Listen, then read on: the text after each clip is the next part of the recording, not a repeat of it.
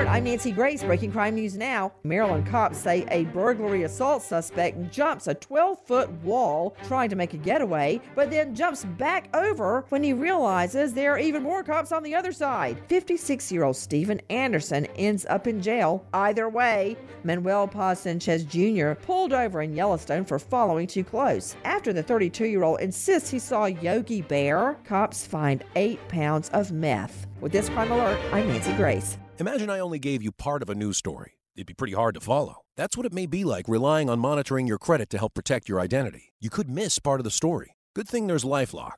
LifeLock uses proprietary technology to alert you to a wide range of identity threats. No one can prevent all identity theft or monitor all transactions at all businesses. But LifeLock can help you see threats to your identity that you may miss on your own. Join now and get an extra 10% off your first year. Call 1-800-LifeLock or go to LifeLock.com. Use promo code NEWS to save an extra 10% off.